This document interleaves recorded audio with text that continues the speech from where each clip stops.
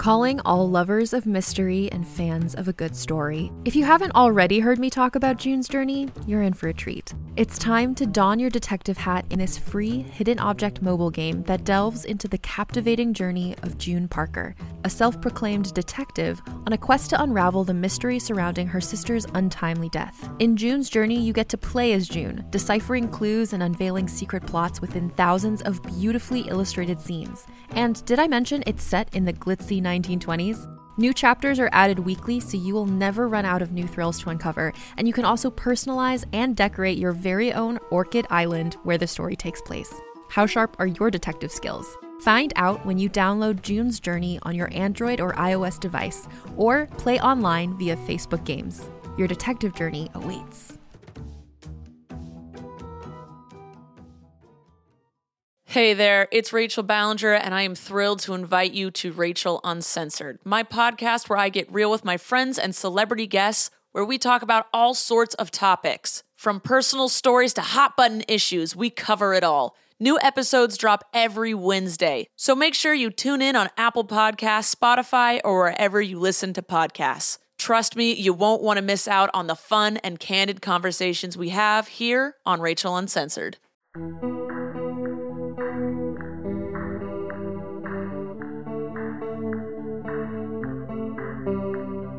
Hello, and welcome to the Fantasy Magazine Story Podcast.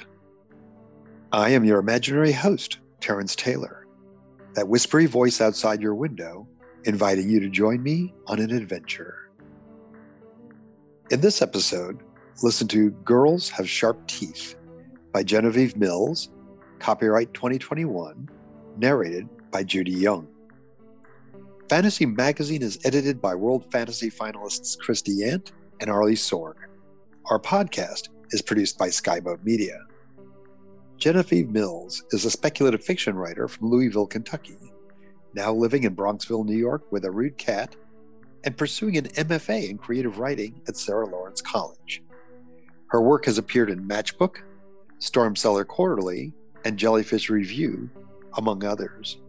She spends too much time on Twitter at Genevieve M. Mills. That's GenevievemMills.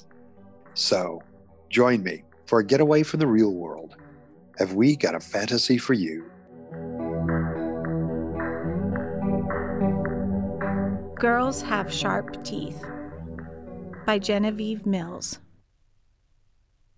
When Madison S. didn't show up to school, and word got around that it was because her boyfriend threw his phone at her mouth and knocked out 4 of her teeth, the junior girls of Clark High turned into monsters. Taloned, screaming things driven by rage and revenge. We swarmed her boyfriend, Josh C., by his car after school, and though he tried to beat us off with his lacrosse stick, our numbers were too great, our sisterhood too mighty. Soon, there was nothing left of him but the lacrosse stick and 4 teeth, which we delivered to Madison to show her that justice had been done. Or that's what I wish happened. The truth is much lamer. Because the truth is that the junior girls of Clark High definitely did not form a united front against the patriarchy. When word got around that Madison S. said Josh C. threw his phone at her while they were arguing, some girls said there's no way that happened, and Madison S. probably hurt herself practicing for field hockey since she was kind of sucking this season. Some girls wondered if you could even throw an iPhone hard enough to knock out teeth. And also, Josh C. would never throw his phone. He loved that thing. And he was such a nice guy. He always gave both Madison S. and Hannah W. a ride home after field hockey. And he did volunteer tutoring hours every day after school, which, yes, may have been mostly for college apps, but he was so nice about explaining why X equaled 3. Some girls said maybe he did hurt her, but Madison S. shouldn't have been dating an older guy anyway. A senior? Who did she think she was? And it was rumored they had slept together. She had slept with her last boyfriend, too. Some girls did believe her story and did want Josh C. to fall in a well, but I've been told I have daddy issues, so I never trust men anyway. Some girls wanted to wait until they got all the facts before forming an opinion either way. After all, it was a he said, she said scenario. Even if Josh C. definitely did have a broken phone, and Madison S. definitely wasn't at school. When someone asked him how he broke it, he said he tried to gently toss it to Madison so she could add her pizza toppings, and she dropped it. He said he didn't know how she hurt herself. A lot of the girls believed him, because who would lie about something like that? So on Monday, with rumors flying, I sat at the lunch table with my friends and wished there was some way I could help Madison S. We weren't friends, just barely acquaintances. I wasn't the type of girl who played sports or was friends with people who played sports. My friends were in band and theater, and I personally didn't believe in after-school activities. It would have been weird to go over to her house after school, and I didn't have her phone number. So I just sat there and ate my peanut butter and jelly and listened to Ashley tell her boyfriend, Chris, that she was so grateful for him, while Chris said he was sure it wasn't actually that big a deal, that the rumor mill was making it seem worse than it was. And Alexis said she couldn't imagine being in love with someone who hurt her. My sandwich was hard to swallow. And then Madison S. showed up to school the next day with 4 fangs replacing her front teeth. I just mentioned the daddy issues because I think it's only fair that you know I'm an unreliable narrator. We just learned about unreliable narrators in English while reading The Sound and the Fury, so I thought you should know about my trust issues. And also, a lot of this story was overheard or pieced together from rumors and subtweets, so you can take it or leave it. I'm not going to tell you what happened with my dad. I tell everyone he's dead. Anyway, Madison S. came to school Tuesday with 4 fangs, 2 on the top, 2 on the bottom. They were just a little longer than the rest of her teeth, but sharp and deadly looking. When she smiled, which she didn't that day, they weren't always immediately noticeable because they fit into each other and didn't leave any gaps in her smile. But even if you did notice them right away, the hairs on the back of your neck would stand up in a small animal instinct kind of way. She couldn't remember what they were made out of, but it was something strong. The dentist said it would take a lot more than a phone to knock her new sharp teeth out. She looked beautiful. We should have lined up outside the dentist's office the moment school got out. We should have all jumped at the opportunity to level the playing field a little, to bite back. But most of the junior girls still didn't really believe Madison S.'s story. It was much easier for them to believe that she was a lying slut than that a boy you loved could overhand throw an iPhone 7 Plus with a shatterproof case on it at your face so hard that, when it collided with your mouth, it split your lip and knocked out 4 teeth. It was much easier to believe in attention-seeking girls than in trust-shattering boys. And maybe I was kind of jealous of them. Jealous that they still believed the people you loved wouldn't hurt you. I didn't approach Madison S. on Tuesday. I should have, maybe, to tell her I believed her and I liked her fangs, but I felt weird and awkward. Since we weren't friends, I didn't want to make her feel weird, too. The worst thing was sympathy from strangers. So instead of talking to her, I just glared at anyone who talked shit about her. My glares are pretty intimidating, if I do say so myself. When I got home from school, I told my mom all about it, and she snorted when I got to the part about Madison S.'s fangs. "Good for fucking her," Mom said.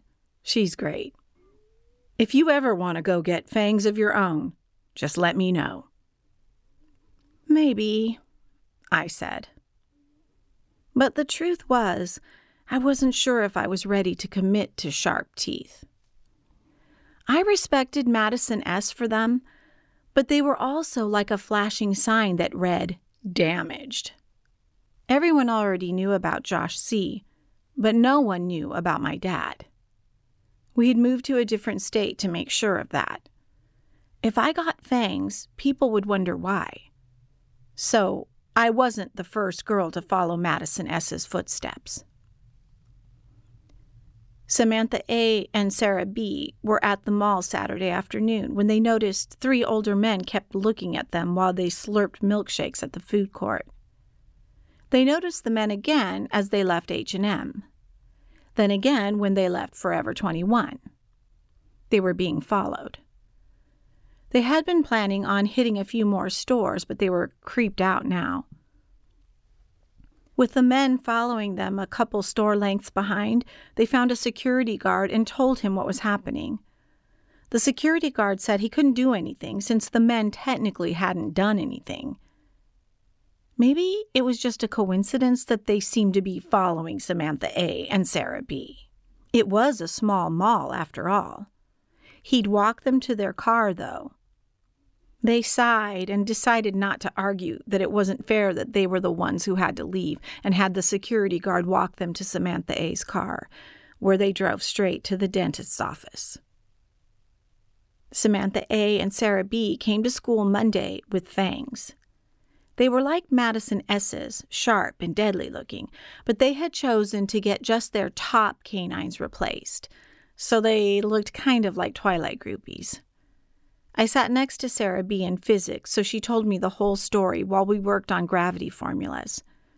She said next time some creepy man followed her, she thought she could scare him off with her teeth. That the teeth were better than pepper spray or those keychains that looked like cats but were brass knuckles. I nodded, hoping she was right. She said that they weren't actually full teeth, not like Madison S.'s, that they were just caps, and it didn't hurt at all. She was recommending them to every girl she met, she said. And her recommendation worked. Abigail M. got them the next week. 4 fangs instead of her top front teeth. No one knew why she got them, and she wouldn't say why, only that she liked them. Alexis had band with Abigail M. and said Abigail was really nice about it, but just kept saying the new teeth made her feel safe. That was all anyone deserved to know anyway. Then Olivia got them that Friday. She had more caps added than anyone, 4 on top and 4 on bottom. She said the final straw was getting beat up by 3 senior boys on her way home from school, again. It was the only surgery her parents would let her have, since they'd only barely agreed to hormone inhibitors. With makeup covering her black eye, Olivia bared her new sharp teeth for me at our lockers after school and said she almost hoped those fucking boys would call her the T word again. Her eyes were like sparklers. I hugged her and offered to walk home from school with her. She agreed, and when we got to the corner where the boys were waiting, she smiled wide and fierce. The boys scattered, shouting, "Freak!" over their shoulders. We shouted the worst curse words we knew back at them until our insults turned silly and we started laughing. It felt like a victory. I bought Olivia a slushie at the gas station, and my mom picked me up from her house. Jessica P. getting fangs was the real turning point. Jessica P. had been homecoming queen both sophomore and junior year and was probably going to be prom queen too. Her house was twice the size of anyone else's at Clark High, and she got a brand new SUV the moment she got her license. She had a boyfriend who had never thrown a phone at her, to the best of my knowledge. She had both sets of canines replaced, but she didn't look like a wannabe vampire at all. More like an actual vampire, deadly and not to be fucked with. Before the fangs, she had already walked like she was untouchable, and with them, she seemed to glide through the halls as people made way for her. When people asked her why she got them, she shrugged and tossed her long, silky hair. It seemed like the thing to do, she said, and winked. I knew she was friends with Madison S., so I wondered if the fangs were in solidarity. On her, they weren't a flashing damaged sign. They flashed dangerous. But then I remembered the rumors that had been flying just as I transferred to Clark High the year before, about a teacher who had been fired and no one knew why. Jessica P. had been one of his favorite students. Now that Jessica P. had made them cool, more girls got fangs. At least a dozen more junior girls headed to the dentist. Some got just their canines, some just one random tooth. A few boys complained that they made girls look weird, but the same boys also complained about how mom jeans weren't hot, and it's not like we stopped wearing them. In homeroom, I overheard Jake M. and Ethan T. complaining about the fangs, how they were ugly, so I leaned over and said, "Like either of you idiots wouldn't still go out with Jessica P. if she even looked in your direction." And they told me to shut up, but from the way their ears turned pink, I knew I was right. Some girls' parents couldn't afford fangs or wouldn't let their daughters get them. So Caitlin H., who won a district-wide art competition last year, bought a bunch of cheap plastic Halloween vampire fangs online and revamped them with molding clay and non-toxic paint. She also cut them so you could still talk normally while wearing them, and started charging girls $20 for them. She sold out in the first week and had to order more. I bought a pair to try out. I locked the bathroom door at home, put them on, and made faces at myself in the mirror for a long time. They felt heavy. And I didn't know if they'd actually do any damage if I bit someone, or if that even mattered, because if it got to the point of biting, you were already in trouble anyway. I wasn't sure if it would have mattered or not, having fangs. If Madison S. had had them, Josh C. might have still hurt her. Her teeth just wouldn't have fallen out. I'd have daddy issues with or without fangs. The plastic teeth in my mouth felt like a bad costume, one that didn't make me look or feel like someone else, someone not damaged. So I took them off and went down to dinner and told Mom about Caitlin H.'s thriving new business, but not that I'd bought a pair. "Maybe I should get some. What do you think? Am I too old and uncool for fangs?" she said, smiling. "Moms don't need fangs," I said, and we were both quiet for a moment, wishing it was true. "Yeah, we don't. We have claws," Mom said, and reached under the table and scratched my leg with her weirdly long and fast-growing pinky toenail that I tell her is an embarrassment whenever she wears open-toed shoes. I laughed and jumped and tried to scratch her back, and she scratched me again with her other foot, and we ended up finishing our dinner giggling, sitting cross-legged in our chairs so neither could reach the other. In the better version of this story, more and more junior girls would get fangs until we all had them, a horde of sharp-toothed teens. We would visit Josh C.'s house in the night, the moonlight glinting off our smiles, and get revenge for Madison. Then we'd track down the men who followed Samantha and Sarah at the mall. Then the boys who had given Olivia a black eye. Then the ex-teacher. We'd ruin anyone who ever hurt us. The blood of our enemies would turn us into something new, some sort of untouchable, unknowable creatures, no longer just girls. But here's the crappy, truthful version. No one really got revenge. The ex-teacher got a job at a Best Buy one town over. The bullies grew up and maybe grew out of their bigotry, or maybe they just became better at hiding it. The men who followed two 16-year-olds around for 3 hours did the same thing the next week and the week after that. Someone, maybe me, keyed Josh C.'s car, but that was it. Madison and her parents didn't want to press charges. Madison formed a support group for victims of domestic violence, and some of the girls who joined had fangs, and some didn't. The junior girls of Clark High still talk shit about each other, but in a gentler way. There's more talk about bad hair and less about sleeping around. I think most of them believe Madison now.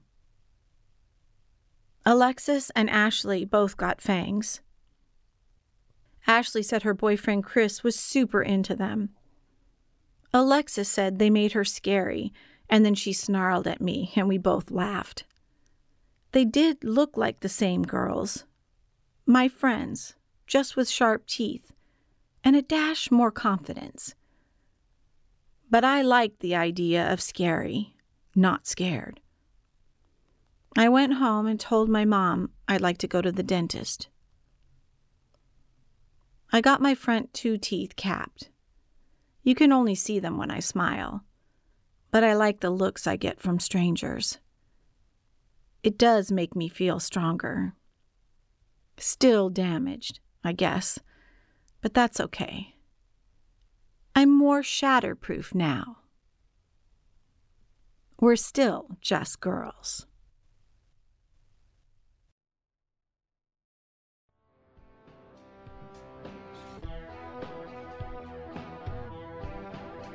Welcome back. You've been listening to Judy Young narrating Girls Have Sharp Teeth by Genevieve Mills. We hope you enjoyed this offering. If so, please help spread the word by leaving a review or rating at iTunes or in the social media venue of your choice. Our editors are Christy Yant and Arlie Sorg. This podcast is copyright 2021 by Adamant Press.